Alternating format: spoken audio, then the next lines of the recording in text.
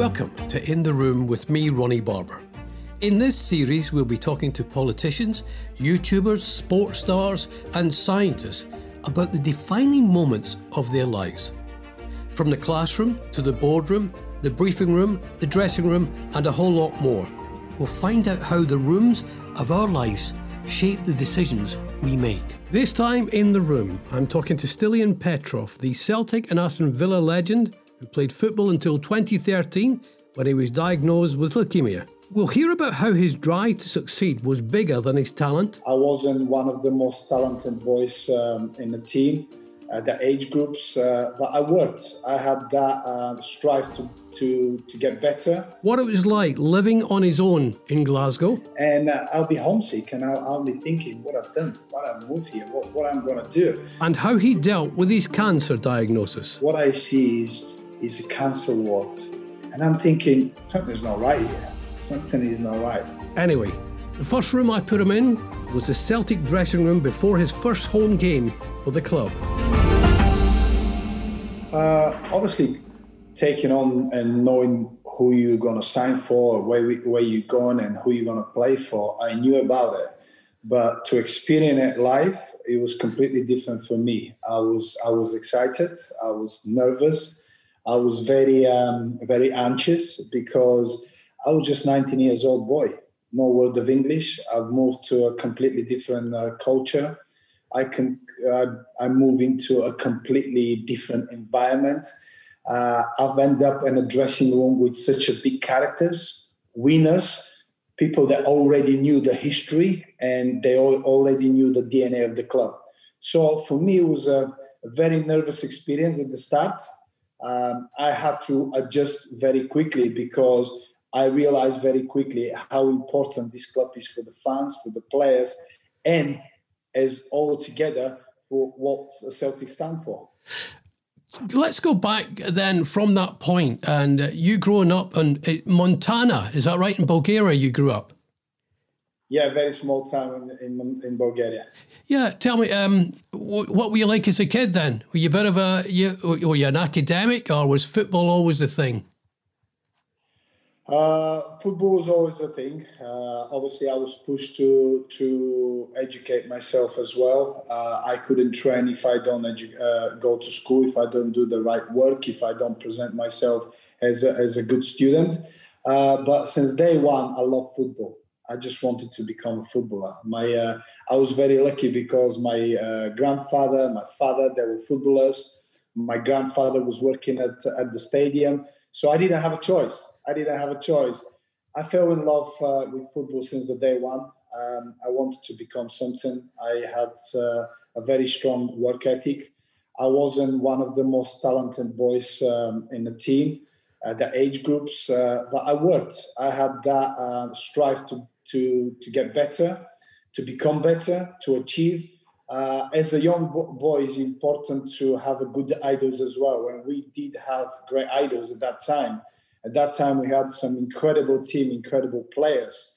Stoichkov, Kostadinov, Balakov, Lechkov. We can go on and on. Yeah. We can go on. I mean, players that played for Bayern Munich, for Barcelona, for Sporting Lisbon, players with characters. And I wanted to be like them.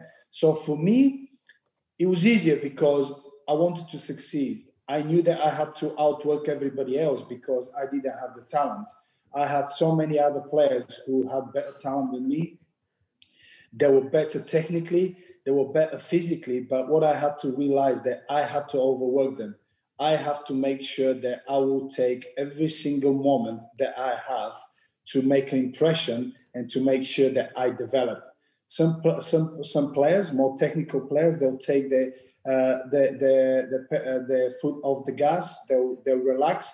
I couldn't do that. I will go and I had to overwork them. I had to make sure that I think differently than them.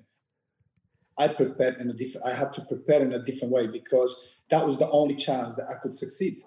Getting spotted, Stiliyan, at that age to sign for CSKA Sofia, was there an academy system in Bulgaria, or was it a local scout seeing a really good player like you and say, right, buy him?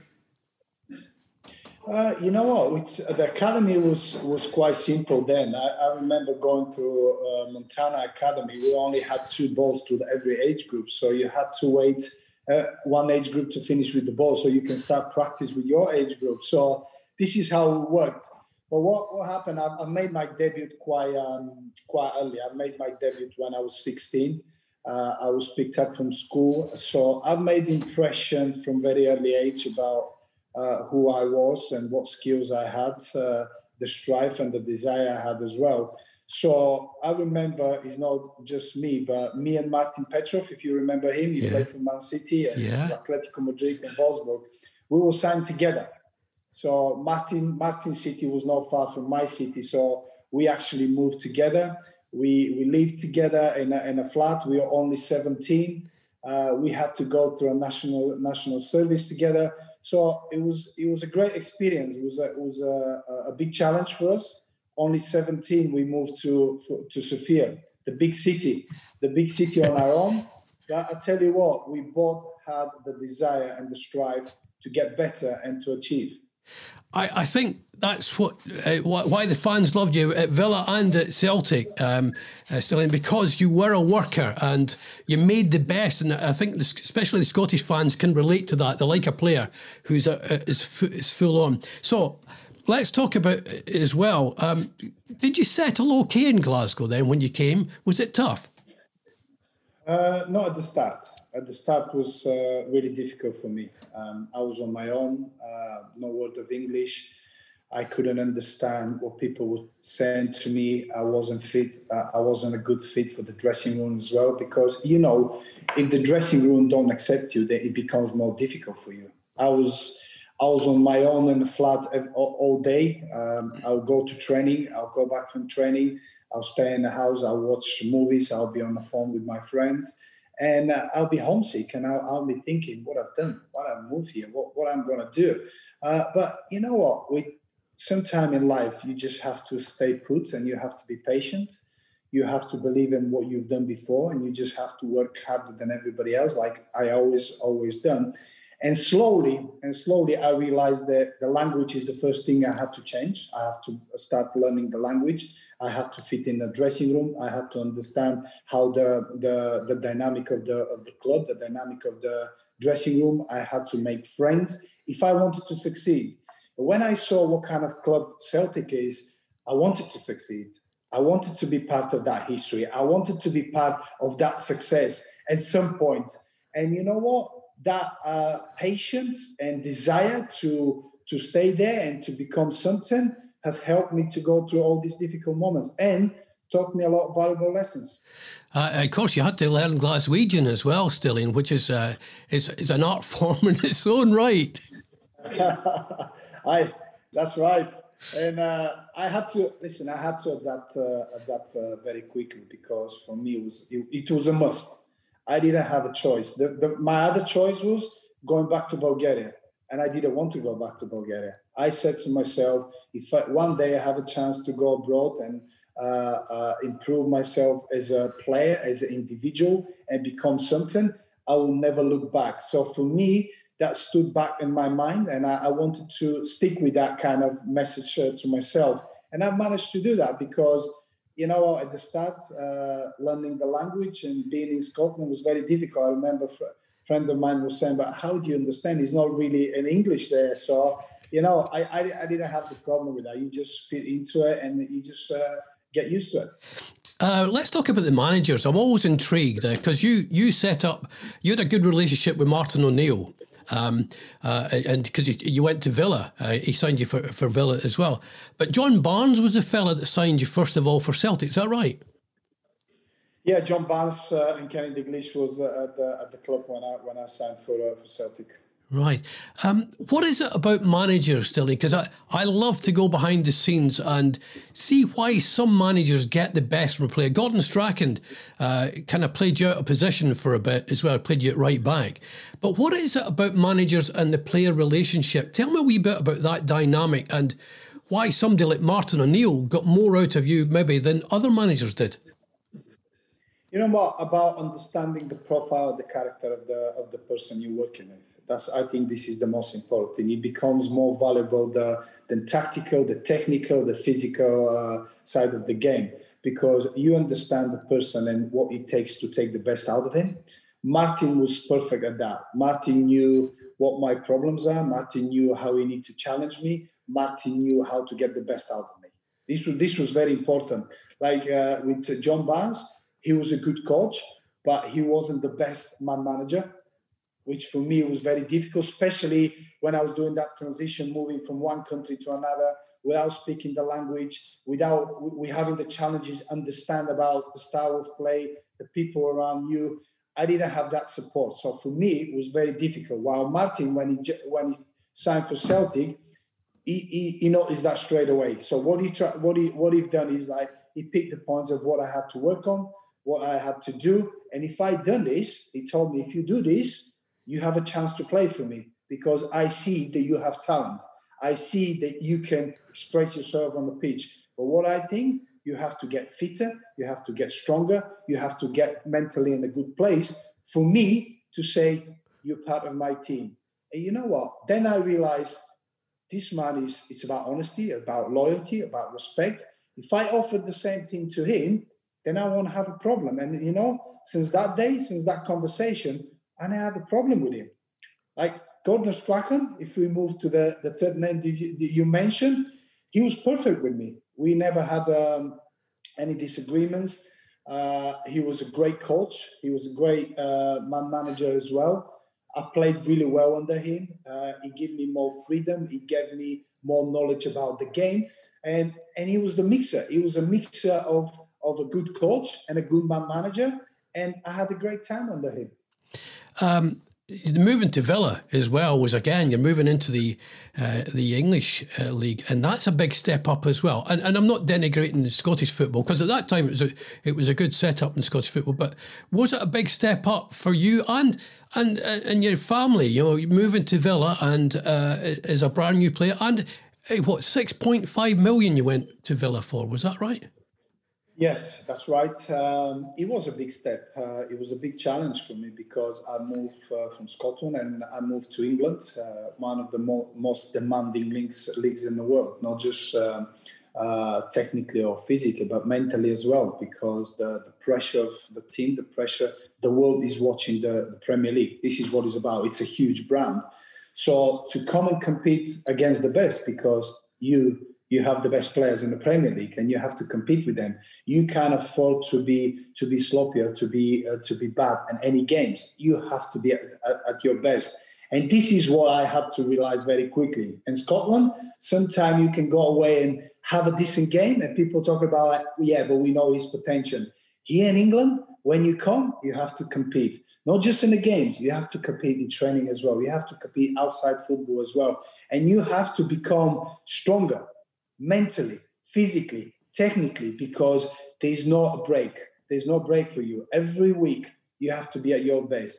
If you're that much off your best, then you have a problem. Somebody else will take your place, or the opposition will take the best out of you. So for me, it was a big jump. And it was another learning stage for me, how to learn and become better. And not just as a player, but as a person, as a character as well.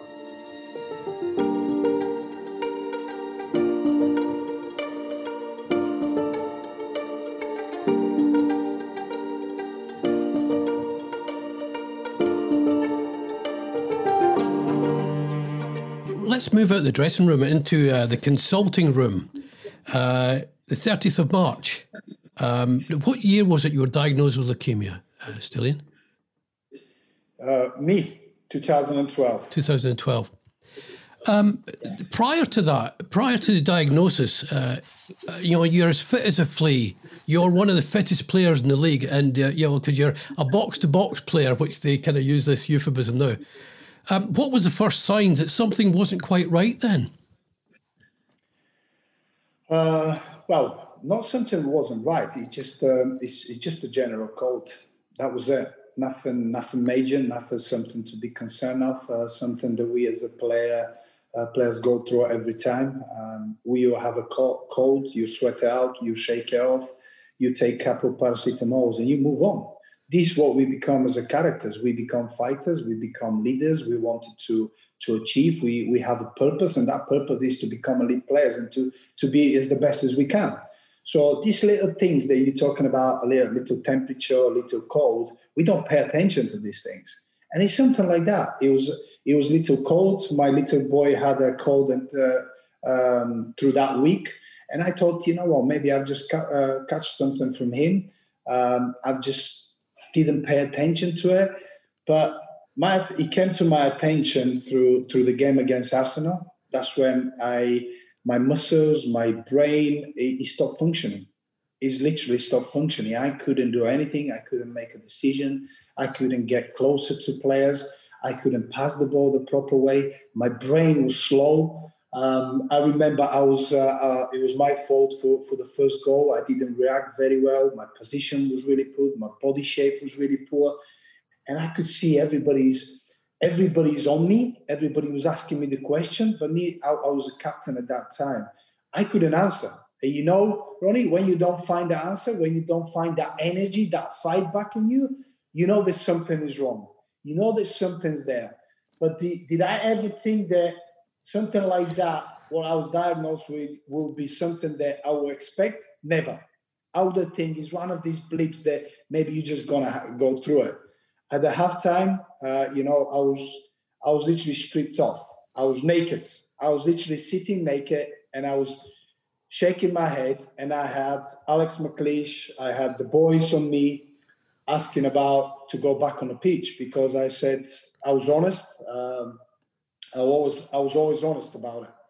I said, guys, I'd rather come off because I don't think I'm right. I don't think I can continue. Something is not right. And then I had that adrenaline, that passion kicking in. The boys are on me. It's like, Stan, you always pushed us. We were in a very difficult position. You have to stick with us. You have to go back. You have to do the right things. You have to be part of that team. You always told us that we should fight until the end. Come on. So I went, okay, I will try, but I'm telling you, and physically, mentally, I'm not there, guys, but I'll be there. And I'll tell you what, I put a new kit on. I went out in the second half, and literally, you know, when in the back of your head, you're thinking something is not right. But the next thing, you put that fake mask in front and say, yeah, I'll show everybody that I will fight, I'll be there. You know what? I wasn't there at all. There's a 45 minutes for me of thinking something is not right. There is something that I have to deal with. What is it? And those questions I keep coming on and on and on, because I kept running, I kept trying, but nothing was happening. So for me, it was a huge issue. After the game, obviously I sweated out. I kind of come down a little bit. I've done my cold bath, the recovery. We had the Chelsea game in the following week. I went on the bus, had a bit of food. I didn't feel like I wanted to eat. Then through the journey, I became more and more unwell. I had a temperature, not very high temperature, probably I would say 37.9. I went to speak to the doc and I said, Doc, something's not right. I think I've got temperature. He took the temperature. It wasn't anything much concern about. He said, listen, let's take some antibiotic, make sure that we're on the safe side. We play Chelsea next week. We've got a couple of training sessions. And then, you know what, let's see how we progress through the week. But through the week, unfortunately, we had, if you remember what happened with Fabrice Muamba. Mm-hmm. Yeah. After his accident, I think everybody in the Premier League, everybody at the Premier Club had to have a heart checkup. So having a heart checkup, the doctor said, you know what, guys, I'd like to do random blood tests. So those blood tests was done on a Tuesday.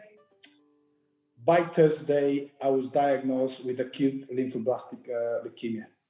Through these 2 days, from Tuesday to Thursday, we were back and forwards to the hospital. There was different messages about my blood counts. I wasn't aware of what exactly was happening. The doc was trying to protect me. Obviously, he had of an idea what was there. When I went to actually have extra blood tests and extra checkups, I was walking through the hospital. It was a Good Hope hospital. I don't know if you're familiar with where Good Hope is. Yes, yeah. It's a huge hospital. So I'm walking down the different wards, and what I see is a cancer ward, oncological ward, oncology ward, and I'm thinking something's not right here. Something is not right. At that time, I was on my own with one of the physios. My wife was on the way down to London. So in a space of 2 hours, the diagnosis was confirmed, and I had to make a decision. Now, making a decision, Ronnie, is not about me and you moving up to Scotland or me and you going somewhere to live abroad or something that it happened generally in life. You have to make a decision to starting a treatment which can save your life. And you have to make that decision straight away. You have to be on the point. You have to make sure, do you say yes? Do I go through it? Do I have to have a second opinion? Do I have to look for somebody else who can help me? Was I looking for somebody to tell me everything will be okay? Well, there was nobody there to tell me everything is going to be okay. Nobody was there to give me assurance about what's going to happen. Nobody was there to tell me, you know what, this is the way it should be. This is the path that you have to go to make sure that you're going to succeed. There was nobody there like that. But in the meantime, those questions that I had through the game, you know, what's happening, why is not right, now I had the answers. Now I had the answers. Yeah. Not very pleasant answers, but I had to deal with it. And I had to deal with it as much as I had the support of the family and the friends. I had to clear and deal with it on my own, because those decisions, the important decision, comes down to you, not to anybody else. See, what I love about your attitude is that this matter of factness. You're fighting for your life, effectively. That's what you're doing here. And you've made the decision, I need to do this. I've done a lot of the stuff myself. I made myself a great player because I applied myself.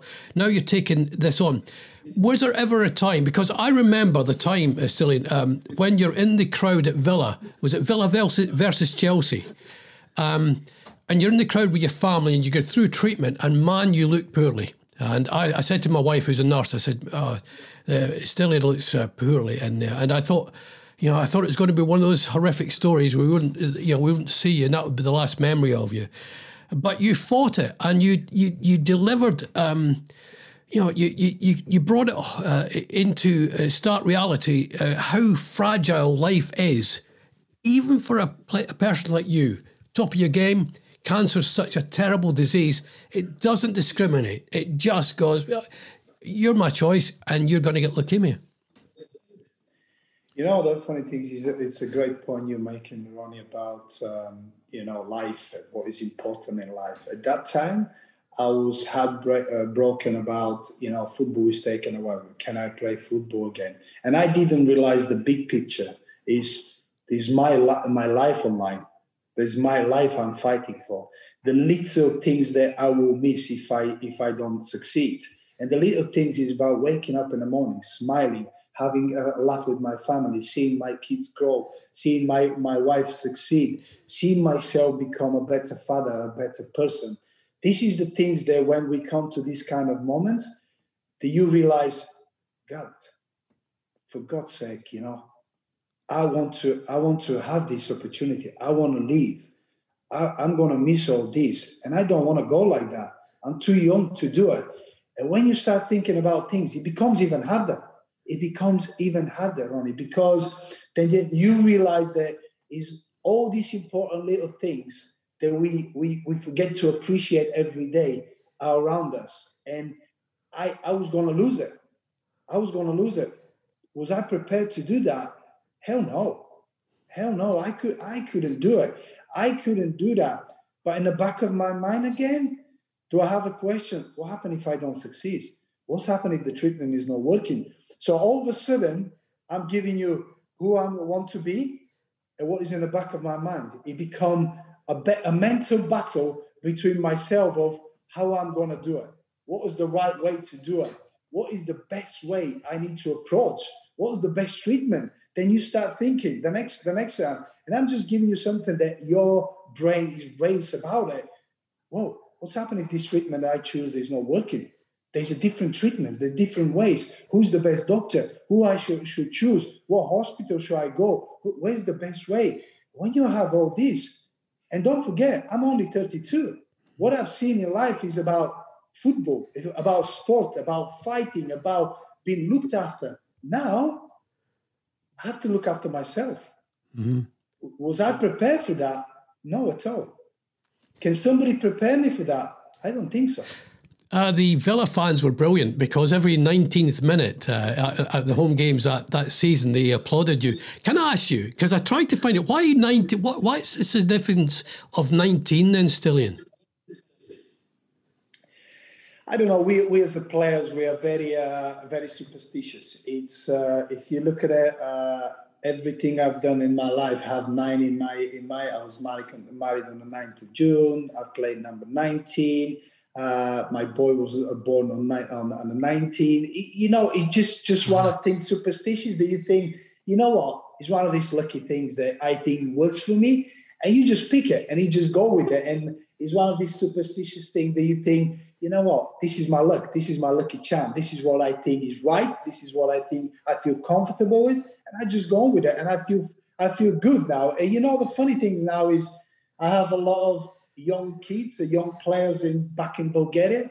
And when I go back, they say, I'd like to play number 19 because you play number 19. But they don't associate what I play with number 19. They just want to be like me. And to be an idol and to be something that I've looked up to other people when I was younger, it makes me even more prouder.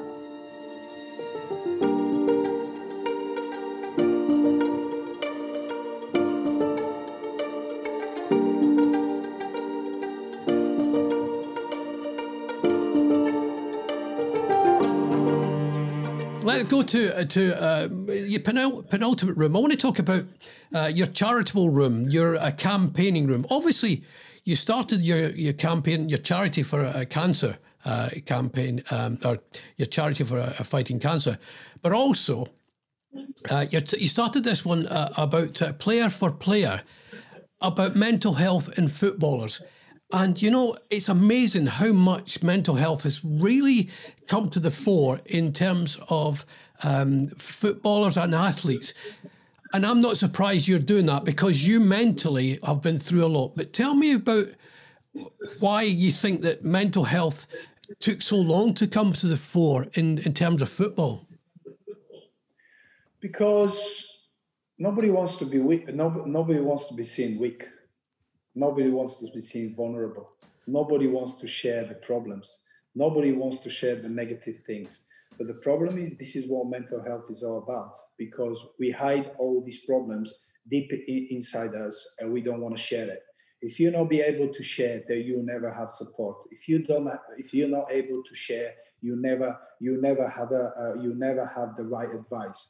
I always say that mental health is the hidden devil, because if you look at it, the mental health is all hidden. We don't talk about it. We don't show it. Nobody can realize what's happening in our head. If we have an injury, if we have a visible injury, then people start talking about, oh, Ronnie, what's happened with you? You're limping, let's see, what can I help you? Can I show? Then you start sharing because you can't hide it. You have to be upfront with people. You can't hide your weaknesses if it's a physical evidence of you struggling. But if it's a mental, it's hidden. And what we try to do as a human beings, and that's everywhere, we don't like to be judged. You don't like to be vulnerable. We don't like to share. We don't like I mentioned it again and repeating it again, we don't have to be seen weak, because we think the weakness is the worst thing in humans' life, because people will take your weakness and they're going to punish you. They're going to put you down and you won't be able to recover. But you know what? I believe the weaknesses are the opportunities to get better, to fight, to realize and find your new opportunities. And people say to me, don't share your weaknesses. I said, why not? There's nothing to hide. I don't have nothing to hide. And that's me. And I believe, telling your weaknesses, you're helping others to realize, you know what? I do have weaknesses. It's a different approach about how you want to deal with it. It's not about mental health has always been there, Ronnie. We don't talk about it. We don't mention it because we don't want to. Yeah, and you're quite right in that. But I can remember a time when managers would have looked at somebody who was struggling mentally. In fact, they wouldn't even have identified it. They would just have seen it as being weak. But now they've realised, nutrition, etc., and everything, to get the best from a player, everything needs to be right. And mental health really has come to the fore, especially these days. We see these young players. They're millionaires. I mean, within, before they're even 21, a lot of them. That dealing with that, it's got to be a tough thing for clubs to really encapsulate and keep their players well in their head.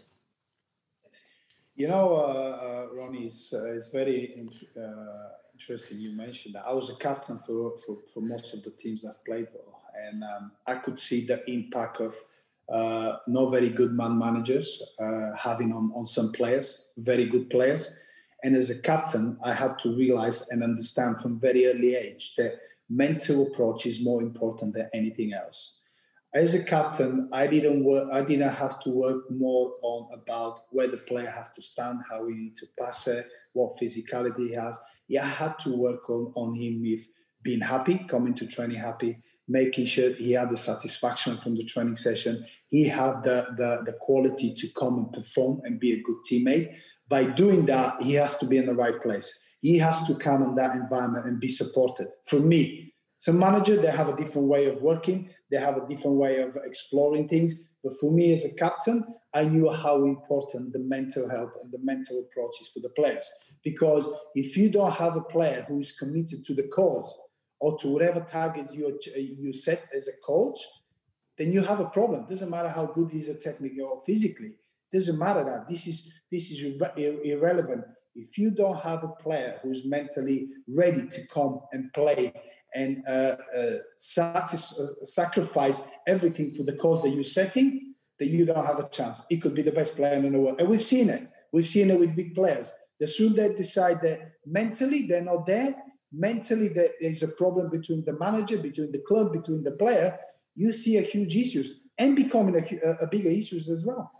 Let me take you into it. It's been fascinating talking to you, and it's great for me to meet one of my heroes as well. But you're in the dressing room again. Is there and you've got to imagine as well, Stiliyan, that there've been a lot of players would be sitting in the dressing room looking at you, going, "That's Petrov."